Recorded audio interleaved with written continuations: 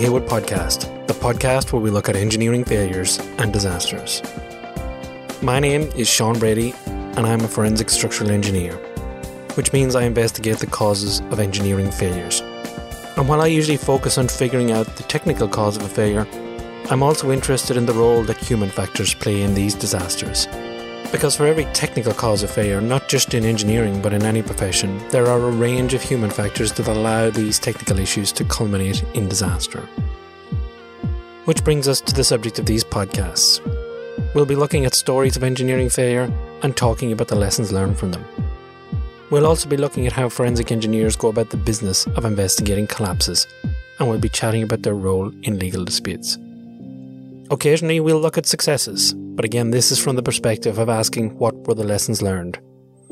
And from time to time we'll get into the world of psychology, which will help us look at how we as humans make decisions.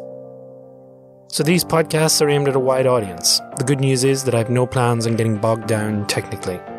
For those of you who are interested in the technology, I'll point you in the right direction of the websites and articles to take a look at. I hope you enjoy these podcasts, and I hope they'll help you reflect on how you approach your chosen profession, whatever it may be. At the very least, I hope they'll illustrate that sometimes our decision making is not near as rational as we'd like to think it is.